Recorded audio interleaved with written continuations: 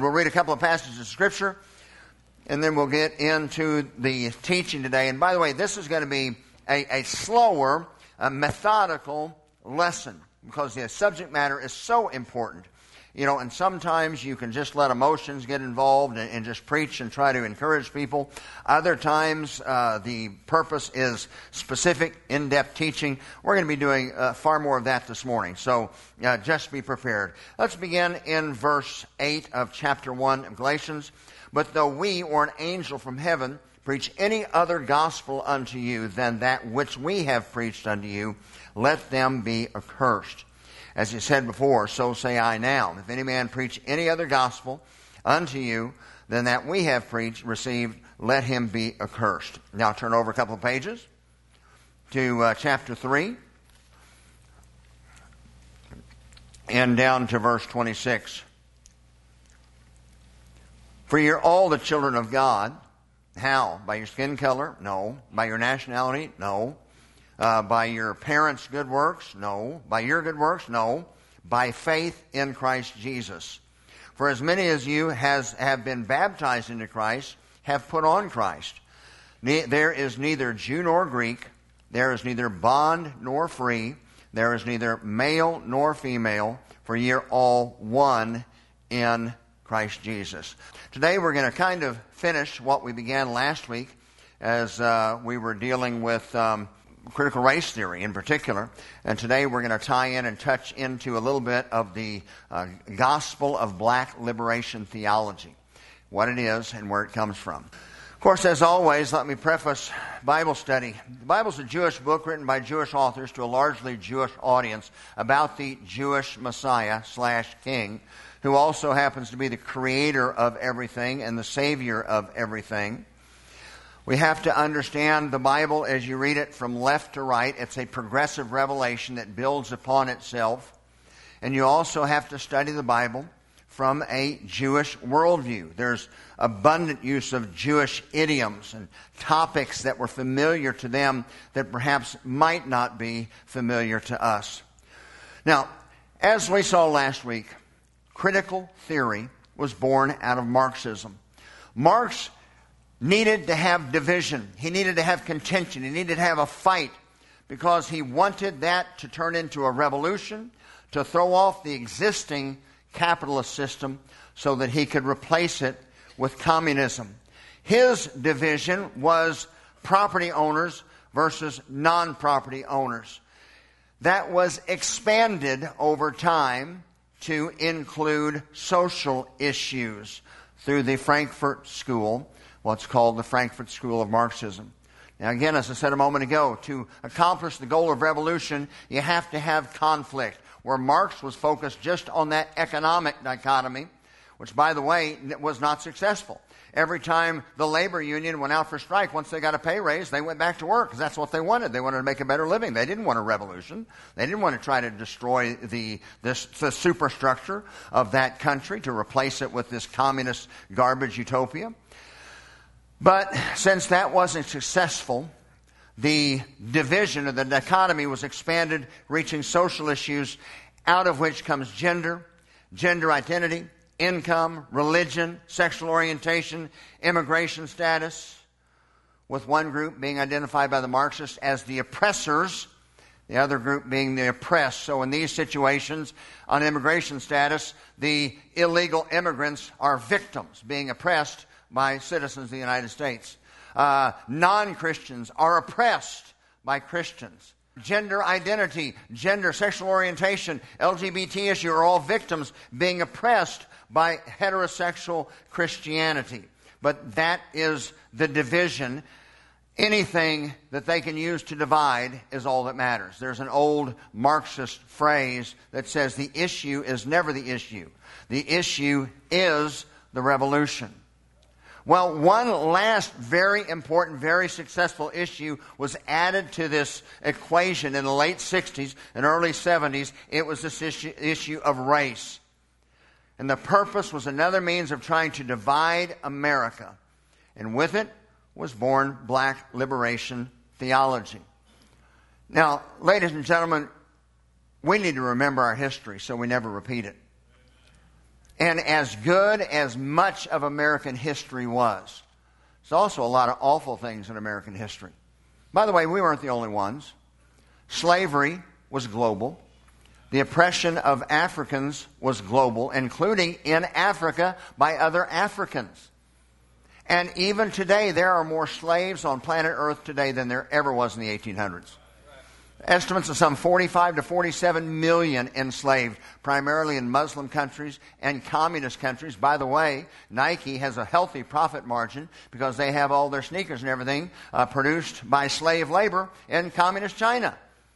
But that's not politically incorrect. That is politically incorrect to talk about that, and that's not the issue, because the whole focus is trying to criticize America and destroy the United States of America. But America was wrong at the outset.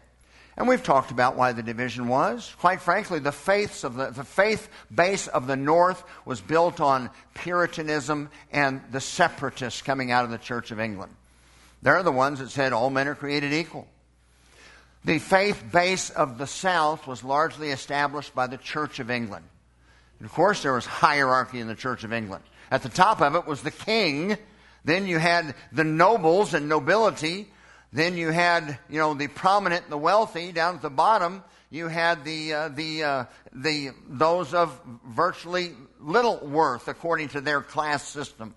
So the idea of indentured servitude and slavery of other whites was well in practice. And of course, once the African slave trade was introduced, well, that was just all too convenient. But that is largely the separation between the North and the South. And folks, understand, and we'll address on this later, obviously it was wrong. Obviously it was sin. Obviously this country paid a great price for it in the war between the states. And obviously that carried over. I can't imagine. And maybe that's why it's so difficult, because I've lived in the area that I've lived in. My teammates at Oklahoma State were at least 50% black. My teammates at Chicago Bears were at least 50% black. I spent over 10 years in a locker room working with Hispanic, black, white. We were Bears, and you were the Vikings. Or we were Bears, or you were the Cowboys. We were one team, and we were together, and we wanted to beat your team. The idea that there was ever a point in time where there would be a sign on the door of some store saying the Irish are not allowed in here astounds me. But it happened. To think that there was ever a period of time or section of the United States or anywhere in the world for that matter that say Jews aren't allowed in here, or we're not going to shop here because you're Jews, that astounds me. And to think that we actually had segregation and discrimination on racial terms just as little as, 60 years ago, astounds me.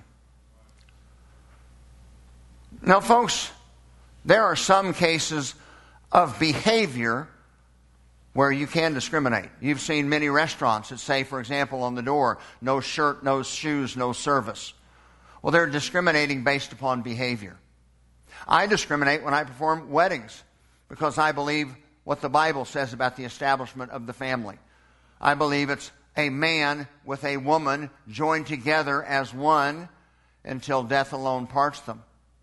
So I will discriminate according to biblical terms. Is that bad? No, I'm just following the Word of God. By the way, that also is behavior, because you're not born that way. There is no gay gene. As hard as they've tried to find one, there ain't one. So it's one thing to discriminate based upon behavior. My mom used to discriminate and whack me with a belt whenever I disobeyed her. Come on now. What about my rights? But to discriminate based upon the level of melanin in your skin obviously was wrong, and obviously that is a stain on America's history. But what is exactly black liberation theology? Well, first of all, black liberation theology starts with a false premise. It starts with the premise that all whites are racist oppressors and all blacks are victims of the white man's oppression. Now, understand the Marxist thought behind this and how it's been used. Marx had to have that dichotomy. He had to have the fight. His was property owners versus non-property owners. The property owners always oppress the non-property owners, according to Karl Marx. So as you go into this critical theory, which was born out of the Frankfurt School of Marxist thought, the oppressors are always oppressing, and the oppressed are always being oppressed. So if you're a heterosexual, you're always oppressing the LGBT crowd. If you're a citizen of the United States, you're always oppressing non-citizens of the United States. If you are born white, then you are part of the oppressing crowd, and you are always oppressing the blacks. By the way, if you argue or debate or deny or show facts as evidence, this only proves your white fragility because you are a racist. Well, how do we know you're a racist? Because we said so. Now, how did they come to this conclusion? Well, the black theologians looked at such passages in Scripture as Luke chapter 4, when Jesus showed up in the synagogue in Nazareth where he had grown up in as a boy, and he opened the text. Actually, I believe it was actually the required reading of the day, as all synagogues go through. I don't think it was by chance. Just happened to be that day they asked Jesus, because he was a well-known figure, and there was a lot of discussion about this guy and the miracles that he had done. They asked him to come up and speak, and he had the scroll, opened it to Isaiah 61, read this passage of Scripture, which basically identifies him as the Messiah specifically, and he said, today, this is happening right before your very eyes. However, the part that the black liberation theologians will point to is this one phrase, to preach deliverance to the captives. Obviously, Jesus was relating to the blacks. Well, no, actually, that's not what this passage is dealing with. However, Jesus is relating to any oppressed person. We're all oppressed by sin. Jesus came and died on the cross for victory over our chains of sin. Jesus also concluded the Olivet Discourse with this verse, Matthew 25:40, said, the king shall answer and say unto them, verily I say unto you, inasmuch as ye have done it unto the least of these my brethren, ye have done it unto me. So delivering the captives and the least of the brethren, it's concluded by some of the absolute worst Bible expositors that I've ever read in my life. That is determined as their blackness. Now, as I said earlier, in fact, let me just say, what should be the goal? Should the goal be, okay, paybacks? We need 100 years of blacks suppressing whites, and then it makes everything even. Is that the goal? No, I don't think so. I think the goal is everybody seeing Jesus, falling in love with Jesus, surrendering to Jesus, and we all bear the fruit of the Spirit. Loving the Lord with all our hearts, mind, body, soul, and strength, and loving our neighbors as ourselves. That is what God's ideal is. That's what our goal should be. James Cone, I don't believe, who's one of the fathers of black liberation theology and this subject matter, I believe that he had an improper understanding of what the Bible actually says about your right to defend yourself.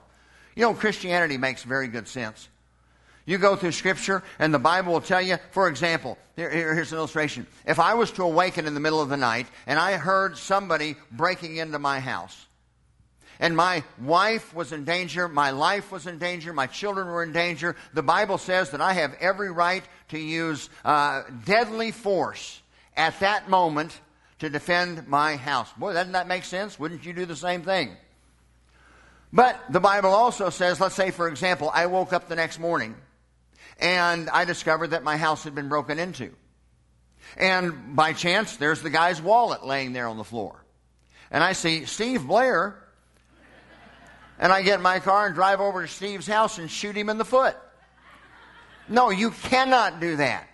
At that point, you turn it over to the civil authority, and there is a trial, and guilt is established by at least the testimony of 2 or 3 witnesses. So the Bible makes common sense. However, so much of the emphasis of Christianity in teaching has been turning the other cheek, forgiving one another as God, for Christ's sake, has forgiven you. And from that, Cone said, well, this is insufficient, and started reaching out and adopting other faith systems and incorporating that in, specifically Islam. And of course, the primary difference, well, there's many differences between Christianity and Islam, but one of which, Christianity gives you the right to defend yourself, your family, your country. Islam says conquer all non-Muslims until the whole world becomes Islamic. So there's a significant difference. However, some of Islamic teaching was incorporated into this mindset. Cone said the God of Moses and Jesus make an unqualified solidarity of the victims, empowering them to fight against injustice. Folks, I think we all agree. We all want to fight against injustice. Cone said, I still regard Jesus Christ today as the chief focus of my perspective on God. Well, that's good. But not to the exclusion of other religious perspectives, i.e. Islam. God's reality is not bound by one manifestation of the divine in Jesus, but can be found wherever people are being empowered to fight for freedom. As Malcolm X put it, this is a continuation. By the way, Malcolm X was a Muslim. I believe that in a religion that believes in freedom. Anytime I have to accept a religion that won't let me fight a battle for my people, I say to hell with that religion. Cone went on to say, a word to Whitey. I believe that all aspiring black intellectuals share the task that Leroy Jones has described in the Black Artist for the Black Artist in America, to aid in the destruction of America as he knows it. Folks, that is the goal of Marxism. That's the Marxist. That's why there's rioting in the streets going on right now. That's why we're dealing with all these issues. There is a press. You heard Alex Newman on Wednesday night put some meat on the bones, things that I've preached about before. America is the one big stumbling block to integrate all the countries in the world into the United Nations, governed by the United Nations. America was falling quickly in line. As we were decreasing, other countries were increasing until we could just all blend together without hardly feeling it and surrender our sovereignty until something happened in 2016 and Mr. Make America Great Again wound up in the White House. That really disrupted the plans. Let's go on. While it is true that blacks do hate whites, black hatred is not racism. By the way, all this, I have this book at home, Black Theology and Black Power, James H. Cone. All white men are responsible for white oppression. I didn't realize that. I guess by the same logic, we're all responsible for abortion to some degree. I want you to know, folks, I don't know what else we can do. We have tried as hard as we've done everything we know to do. We have fought against abortion tooth and nail. We thought we had it whipped a couple of years ago until our governor betrayed us. Boy, I don't know what to do to stop it. I'm glad we're about to get another Supreme Court justice. I don't believe we're supposed to be ruled by the Supreme Court. That's not how the Constitution designed it. However, in practice, that's how we've been operating for many decades. So, boy, let's get a very conservative, godly Supreme Court, and let's get rid of this Roe versus Wade nonsense. I'm all for it.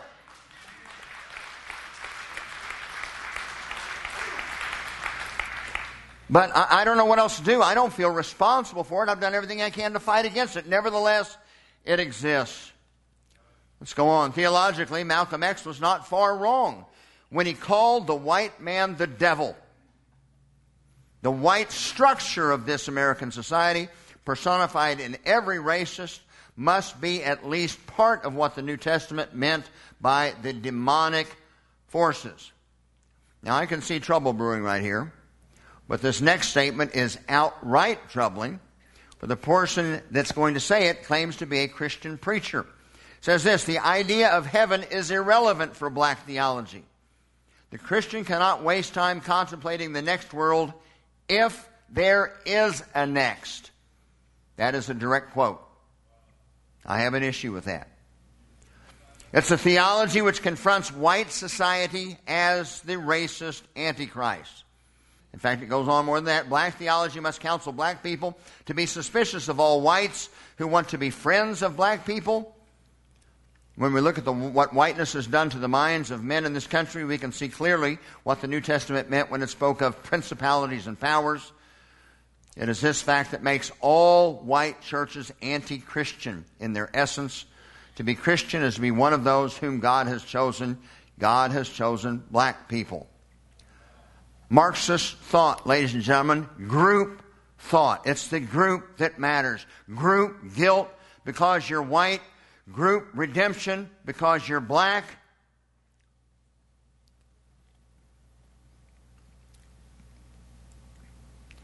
Let me make another comment in passing before we get into the Scripture in heavy dosage. Understand that in 2008, 43% of white voters voted for Barack Obama. Now, I did not. I don't like the man's policies. I still don't. You know what? Years before that, I supported Alan Keyes. Alan Keyes is about as dark as you can get as a black man. But Alan Keyes is a Christian, and he is a conservative. I agree with his policies. Has nothing to do with race. 43% voted for Barack Obama. 55% voted for John McCain. What's interesting is that 95% of the African American community voted for Barack Obama, and over 4% voted for McCain. I don't know about you, but that looks to me like it's this community during the 2008 election that was more concerned about skin color than policy. And let me also say this, you cannot have a systematically racist country that goes to the polls and elects a black president. That is not a sign of systematic racism. So we weren't that divided in 2008. However, remember what community organizers do, and remember that President Obama's father was a communist. This is not rumor mongering. This is very easily, it's out there. Remember that his mentor, Frank Marshall Davis, was the publisher of the communist paper, The Spokesman. He was the founder of the communist Chicago newspaper, The Star. He was a card-carrying Communist Party member. Actually had a membership card, swore an oath of loyalty to the Soviet Union, identified as a national security threat by the FBI, and he was mentor to Barack Obama. After 8 years, we became a very divided nation. That's been intentional, ladies and gentlemen. Critical race theory has been brought into every area of our government. It's in our universities. It's in our elementary schools now. The idea that all white people oppress all black people, that all white people are racist, that America is systematically racist, and since the system is racist, we must destroy, we must burn down the system to replace it with something else. Thank heavens our president signed an executive order to remove this nonsense from our government areas.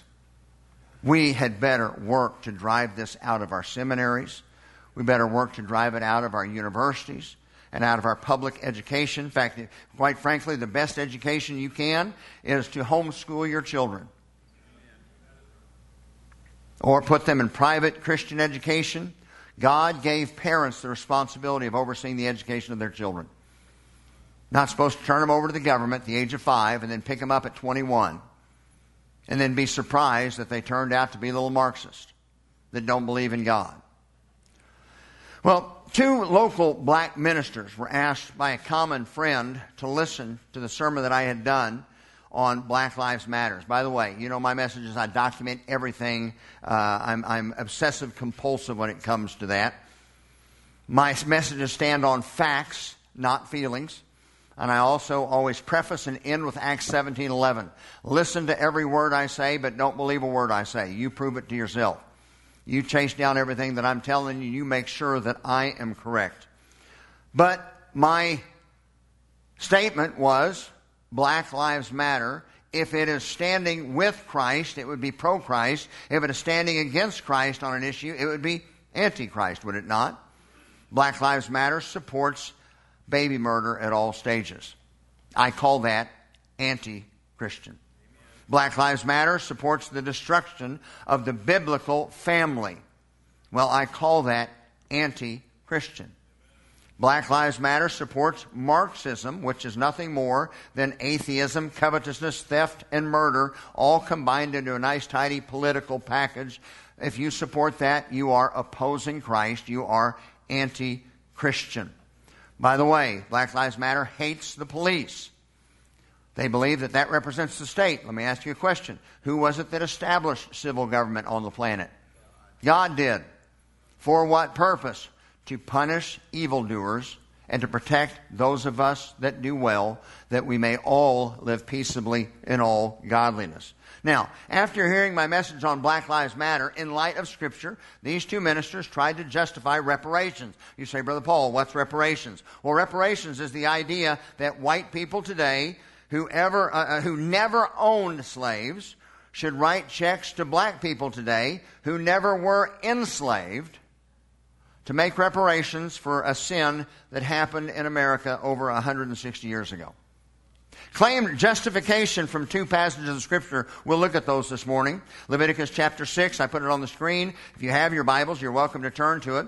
But this deals with some jurisprudence for the nation of Israel. If a person sins and commits a trespass against the Lord, well, how are we trespassing against the Lord? By lying unto his neighbor, and that was delivered unto him to keep, or in fellowship, or in a thing taken away by violence. We've looked at this before. That word violence means basically, not as we would think, but to violate someone else's property rights, is how it's used largely in Scripture. Theft, deceit, business deception, things of that nature. He hath deceived his neighbor, or have found that which was lost and lies. Let's say that Doc was missing a lamb. Hey, Brother Paul, I'm missing my lamb. I've got my flock of sheep out here, but one lamb's missing. Have you seen it? Well, if I had the lamb in my backyard and I said, no, Doc, I don't know what you're talking about. Well, that would be what's being spoken of in this particular issue. That which was lost concerning it sweareth falsely, and all these that a man doeth sinning therein, then it shall be, because he has sinned and is guilty, that he shall restore that which he took away improperly, or the thing which he hath deceitfully gotten, or that which was delivered unto him to keep, and the lost thing which he found, or all that about which he has sworn falsely, he shall even restore it in principle, and add 20%, and give it to him to whom who was defrauded in the day of his trespass offering. So, folks, this is judicial. Just exactly like today, if you were to drive 40 miles an hour in a school zone, something is going to happen to you. There's going to be a penalty. You're going to have a fine to pay. And it's only you. It's not your kids. It's not your wife. It's not your grandchildren. It's you, because you happen to be the one that broke the law. So here in Israel did not have prisons under the law. There were capital offenses. And if there was a capital crime that was established by a fair trial before the city elders, and at the mouths of at least 2 or 3 witnesses, someone could be guilty of a capital crime, then they were stoned to death. That was Jewish capital punishment. In other lesser crimes, for example, what we're talking about here, if you cheated in business, if you deceived another in a business deal, or if you stole in business, you didn't go to jail, you paid it back to the victim plus a 20% penalty. After you'd made restitution, then you went to the temple to offer your trespass offering to God. There's no application from this verse to us regarding slavery issue. Second verse that they use is this from Exodus chapter 34, verse 7. Now, listen closely, because you need to dig a little deeper here. It says, keeping mercy for thousands and forgiving iniquity and transgression and sin, that will by no means clear the guilty, visiting the iniquity of the fathers upon the children and upon the children's children unto the 3rd and 4th generation. Aha! You're guilty unto the 4th generation. Reparations. No, that's not what that means at all. In every one of these cases, this particular issue, when you see it talking about the children's children under the 3rd and 4th generation, in every case, the first being Exodus 20, the giving of the 10 Commandments, Exodus 34, verse 7, which is where we're at here, the second giving of the 10 Commandments, after Moses had broken the first set because he was angry at the sin of the people. Deuteronomy 5:9, after the children of Israel had wandered for 40 years, and they were on the east side of Jordan, getting ready to cross over to the Promised Land, God again gave the 10 Commandments to the Hebrews. In every situation, that warning is talking about idolatry. And Numbers 14:18 confirms that only the guilty were punished for their sins, not the following generations. Let's look. In Bible study, there's the law of first mention. As a matter of fact, that's one way you can study through the book of Revelation. If every reference there is actually listed elsewhere in the Old Testament. So it's like reading an old map. Those that remember paper maps. You know, the little triangle meant a gas station. 1 inch meant 50 miles. If you had the whatever that thing is down there, the scale. Legend, yeah, the legend. You could read the map. Same thing with reading the book of Revelation. Out of 404 verses, there's over 800 direct references or quotes or inferences from the Old Testament. So unless you know the Old Testament, you won't be able to understand the book of Revelation. Well, likewise here, you go to the law of first mention. So let's do that. Exodus chapter 20. Here's where it came from. The first giving of the law. Thou shalt not bow down thyself to them, nor serve them. For I, the Lord thy, speaking of idols, for I, the Lord thy God, am a jealous God, visiting iniquity of the fathers upon the children unto the third and fourth generation of them that hate me, and showing mercy unto thousands of them that love me and keep my commandments. Folks, these are Jewish tools of contrast. This is a rabbinic teaching tool. Just like contrasting blessings and cursings, obedience and disobedience, what we see here is the contrast of visiting or punishing iniquity and or showing mercy. Well, what determines the punishment or the mercy? Those who hate me or those that love and obey me. And the emphasis here at the end is how much greater is God's mercy than His anger. That's a very familiar Jewish phrase. If you had that background, you don't stumble over this at all. As a matter of fact, Alfred Edersheim, great Jewish convert to Christianity, from whom we learn so much about the Jewish foundation of Christianity, said this: Revelation declares that this extends to the third generation. Here's the point. Thus seeming to limit the penal consequences, as one writer thinks, to those who are alive during the lifetime of the first offender or the offense in question. Thus far reaches God's justice. But His mercy is unlimited. It is to the 1,000th generation. It is infinite. Do you see the contrast? So the phrase to the third and fourth generation shows that God's judgment has a limit. But His mercy is to the thousands and to the thousands, so it is unlimited. From a Jewish perspective, studying the Scripture, that kind of intellect, this is not an issue at all. Does the Bible teach that 3 or 4 generations after a trespass was specifically committed, that following generation was responsible to pay reparations plus 20%? So if you weren't the one that did it, are you responsible to pay the price plus 20%? No. Summary. Visiting the iniquity of the fathers upon the children and children's children under the third and fourth generation is used only in Exodus 20, Exodus 34, Deuteronomy 5. In every case, it deals with idolatry. And in every case, only the guilty are punished. Now, Numbers 14, it is used. Let's tell you the background of this. After the Jews had wandered, actually this was before their wandering. They had crossed the Red Sea. They had spent about a year near here at Mount Sinai, or what we call Sinai. And after they had received the establishment, they'd received the law, they'd received the building plans for the tabernacle, they'd received the priesthood of Aaron and all of that, then they broke camp and they rolled up here to Kadesh Barnea. And God was preparing to let them into the promised land. Before they went, they sent in one spy for each of the 12 tribes. So 12 men went in and toured from Dan in the north to Beersheba in the south to see if they could actually conquer the land and to see if it was everything God said it was. Well, if you remember, Scripture says that they brought back a bunch of grapes that was so big from Eshcol that it took 2 men to carry one bunch of grapes. And they came back and gave the report. They said, oh my goodness, it's beyond everything, our expectations. This land is a land of milk and honey. It's amazing. However, there are giants in the land. And they weren't exaggerating. There were men like Goliath in the land. And there are great walled cities. We can't take it. Now remember, this is the same people that walked through the midst of the Red Sea on dry land. This same people that was currently being fed with manna every morning. All they had to do is go out and pick it up. This same people had seen the Nile River turn to blood. They'd seen God smite the firstborn in all Egypt. and they get here and say, nope, they're too tough for us. Well, at that point in time, God said, okay, I've had enough with your lack of faith and disobedience. That being the big one, your disobedience. Said, you won't get to enjoy the promised land. But I'm going to keep my promises. Everything I said to Abraham, Isaac, and Jacob, your children will. And what was the judgment? Everybody from the age of 20 and above died over the next 38 years wandering in the wilderness.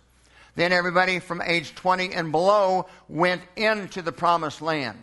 So what are you saying, Pastor? I'm saying this confirms my thesis that I just presented to you. Those that were actually guilty of the crime were the ones that did the time. As a matter of fact, their grandchildren did inherit the promised land.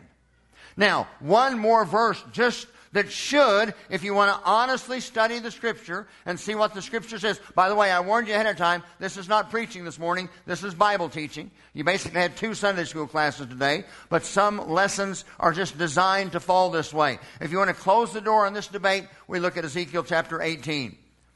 The Jews were whining, saying, oh, we're suffering. Here we are in captivity in Babylon. It's not our fault. It's our grandfather's fault. It's our great-grandfather's fault. Their fault, not our fault. God put a stop to that. He said this, and I'll just read. By the way, you ought to read this entire chapter because it deals with this topic particularly. But let me just reference these 2 verses. For as for his father, because he cruelly oppressed, he spoiled his brother by deceit and deceitful business practices, and did that which is not good among his people. Lo, even he shall die in his iniquity. He's responsible for what he's done. Yet say ye, why? Doth not the Son bear the iniquity of the Father? Well, when the Son hath done that which is lawful and right, and hath kept all my statutes, and hath done them, well, he shall surely live. The soul that sins, it shall die. The Son shall not bear the iniquity of the Father, neither shall the Father bear the iniquity of the Son. The righteousness of the righteous shall be upon him, and the wickedness of the wicked shall be upon him. There is no such thing, ladies and gentlemen, as group guilt or group innocence. I am not a Christian because my father was one. My father's influence greatly affected my becoming a Christian, but that decision and the consequence of that decision was solely mine. Likewise, if my great-great-grandfather was a cattle rustler, I am not guilty of his crimes. The soul that sins, it shall die. The one who does the crime is the one that does the time. Now, if I've wronged someone, then I am the one responsible, not my kids. If I have been wronged by someone, then my damages are recoverable. However, I am not responsible, and neither are you, for any actions done by members of those with my melanin level 150 years ago. And you who have not been wronged personally cannot claim damages. Like I said last week, you should go back and look at this. When they try to make this kind of division, you think about it. The psalmist said that God knew us when he put us together in our mother's womb. More so than that, Jeremiah said that God told Jeremiah, before I even began making you in your mother's womb, I had a job for you to do. So ladies and gentlemen, I had no control over being born in Edmond, Oklahoma in 1963. Why I was born in America and not in Asia, I have no idea. Why I was 6'5" and not 5'6", I have no idea. Why was I born white and not black or Hispanic or Asian, I have no idea. Boy, I wonder who's responsible for making me. Oh, that would be God. I wonder who is responsible for planting me in Edmond, Oklahoma as a baby boy in 1963. Well, that too would be God. My responsibility is solely, what shall I do with what God has entrusted me to do? What is my response to Jesus as Lord and Savior? The soul that sinneth, it shall die. That's individual responsibility, personal accountability. By the way, none of us can say it's not my fault. None of us can say, I'm a victim. Two examples as we move on. Consider Daniel. 606 BC. Jerusalem had been conquered by Babylon and subjugated. Daniel was a young man, probably around 13 or 14 years of age. Daniel had no political influence. It was not his actions that directed Judah. It wasn't his fault that Judah was being judged.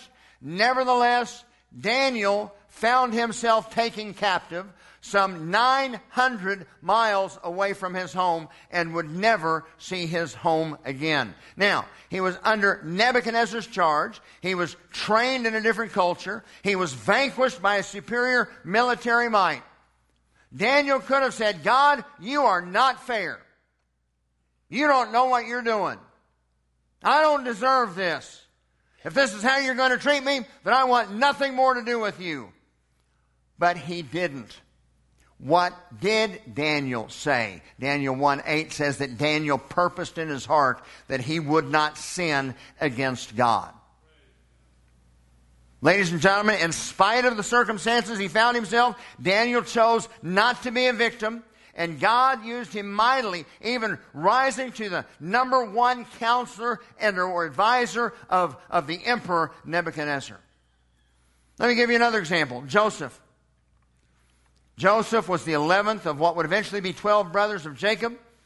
He was hated by his brothers because he was Dad's favorite, and Dad did a poor job of hiding it. The other brothers knew it. They were jealous of him. They hated him. They beat him up. They sold him into slavery. They lied to his dad. While enslaved, Joseph was doing the right thing and was falsely accused of a crime that he did not commit. He went to jail, spent some 2 years in a pit of a prison, all of this beyond his control, when he had done nothing wrong. Joseph could have said, God, you're not fair. I'm a victim. It's not my fault. But instead, Joseph said, how can I sin against God? None of us are victims, ladies and gentlemen. I got to tell you, there are certain things, if I was rewriting my life, that I would like to have differently. I got to tell you, I was within an eyelash of a national championship and an eyelash of a world championship. Got neither. If I was rewriting things, I would have liked to have done that a little differently. If I was in control, I would have liked to have avoided those nasty knee surgeries early on in my career. I would have liked to have played about 15 years of pro football and made $1 gazillion and bought an island and moved away from all of you forever.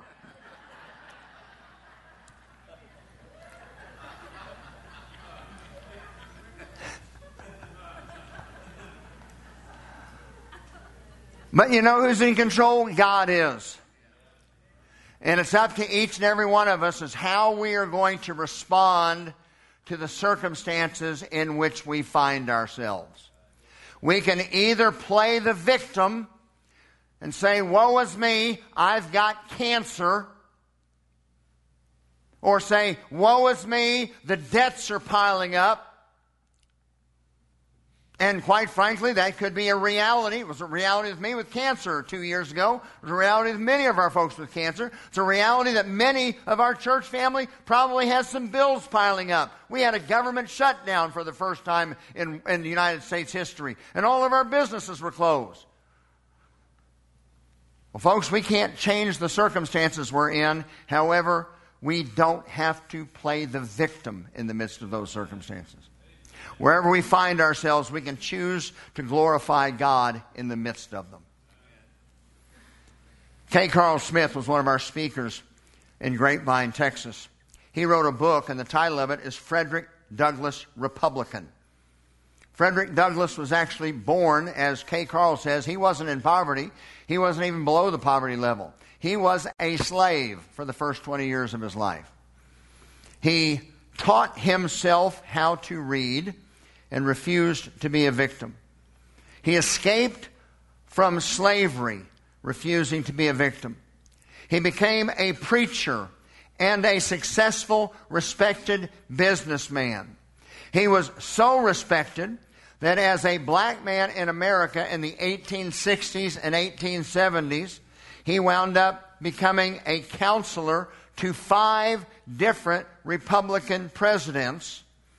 And when he died, his estate had a current approximate net value of $11 million. Frederick Douglass didn't believe in victimization. He believed in opportunity. You know what his motto was? It was this. It says, get a job and do that job until you can get a better job, and do that job until you can start your own business. Pretty good thought, isn't it? I'll tell you what, if there's one thing I hope that happens from all of this nonsense that we find ourselves in the middle of, I hope that we see a rebirth of small private business again. And let me tell you, folks, it's not by accident that you're seeing everything that's done from the top down, all the global leaders that are trying to take care of all of us through global government, that the Walmarts of the world and the Amazons of the world are flourishing, and all the mom and pop shops are dying. When you understand Marxist strategy, you'll understand that that is all happening by design, but we're not talking about that today. Let me share this with you. You know why people are successful? According to the Brookings Institute in 2013, they did this study. They said, here is how you can guarantee that you'll be successful. Number 1, at least finish high school. Number 2, get a full-time job. Number 3, get married before having children. And they suggested getting married after the age of 21. When you follow those 3 steps, 98% escape poverty. And 75% wind up working to where they are considered in the middle class. But sadly, in this same survey 7 years ago, more than 40% of American children, including more than 70% of black children and 50% of Hispanic children, are born outside of marriage. You know, I said a while ago that Christianity is very practical. It is. You know, the Bible has instruction for every area of our life. And as followers of Christ, we should be looking for God's instruction in every area of our life. But before I do a wedding, I have several weeks of counseling. And I give a lot of homework, and I work with the young couple. And the first thing I do with the couple as I visit with them is I have them read the book Total Money Makeover and bring me a budget. Because you cannot live on love. Try going down to the city of Edmond to pay your electric bill. Just take your wife with you, stand in front of them and say, I love my wife. Here, let me give her a big old kiss. And they're going to look at you and say, we're still shutting off your electricity. And you're going to find that love doesn't flourish in a dark, unair-conditioned, unheated house nearly as well as it did beforehand. Second thing I do is I require them. Now, I can't make them because I can't watch them. But obviously, God desired sexuality. He made us as sexual beings. It's supposed to be a gift held sacred within the boundaries of marriage. So I tell a couple, listen, I don't know anything about what you've been doing, but if you have been misbehaving, stop it. Rededicate yourselves to purity.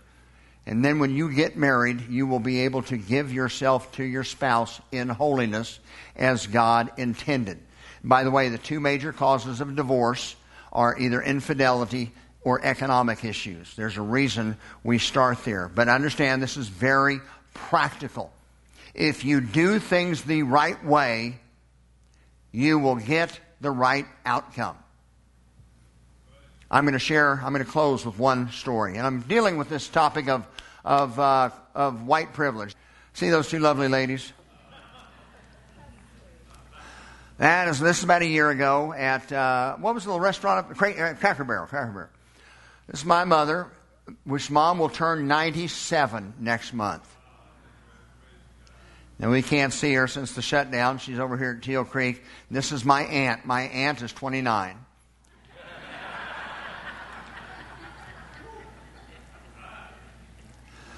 But I want to tell you, real briefly as we close, about my parents' story, our family's story. But to set the stage, I put a few slides in here, just a montage. If you've ever heard the term Great Depression, These are pictures from the Great Depression.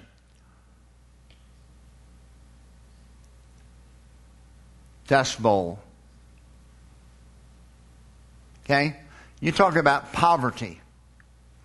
You'll not see poverty anywhere in America today that rivals what that generation lived through for over 10 years. This picture here is actually my mom's family.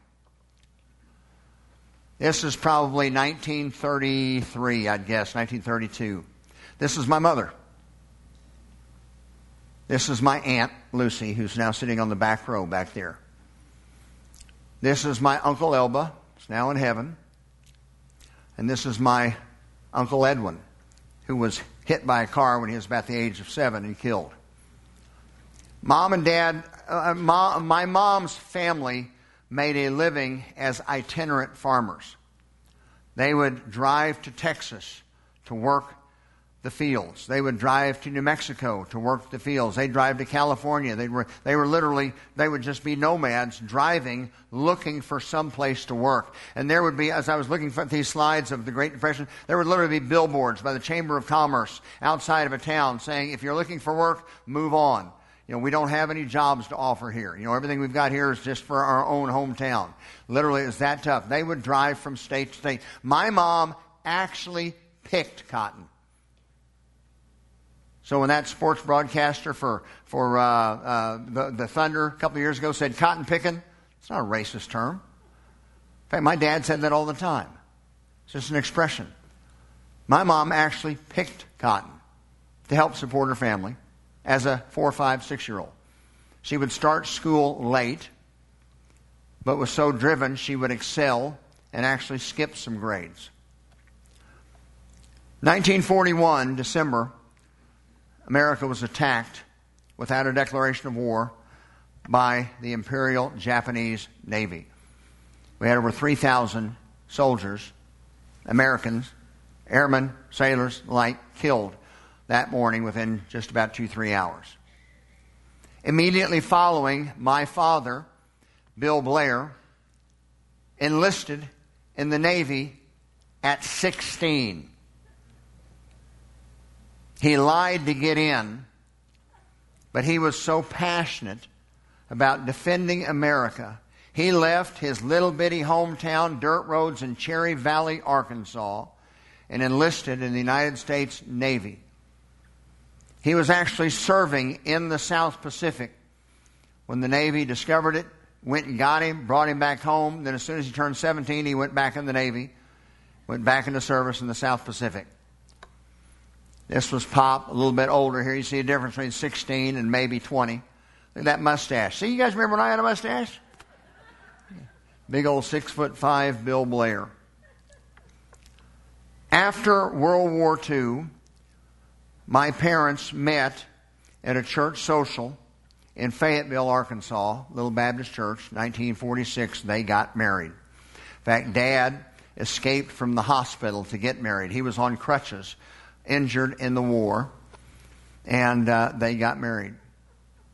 They had so much money that they had a White Castle hamburger that night, home of the nickel burgers, for their wedding dinner. Moved to Okmulgee, Oklahoma to go to OSU Okmulgee, which was an extension of Oklahoma State University. Didn't have 2 nickels to rub together. Lived in what was called Veterans Village, where a lot of veterans coming back from the war went to school on the GI Bill. Mom talked about one time, Dad had bought her a gift, a little pendant, and they had so little money that Mom took it back down and traded it in so that instead of her getting the pendant, Dad got a set of cufflinks, because since he was starting to work, Bev, you know this, so you lived it, starting to work, it was more important for him to have cufflinks because he was trying to get into the professional world, and she was home caring for the child, Dave, little baby Dave, so she didn't need to have jewelry. By the way, come to find out, when you heard the old term Sunday dress, that was literal. They used to have a Sunday dress. They were so poor, they didn't have a variety. I can go to my closet. My wife has closets full of nothing to wear.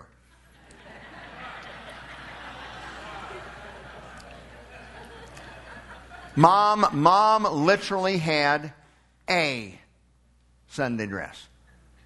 And that's the dress that she wore to church every Sunday. Went to the grocery store. She carried Dave or pushed a stroller because they didn't have a car. Dad walked to school at Oklahoma State University. Then after he graduated, worked for the university in their engineering department for a while, walking to the university in a suit because they could not afford a car. Dad started to work. They budgeted. Let me tell you, my mom could strangle George Washington on $1 until he begged for mercy.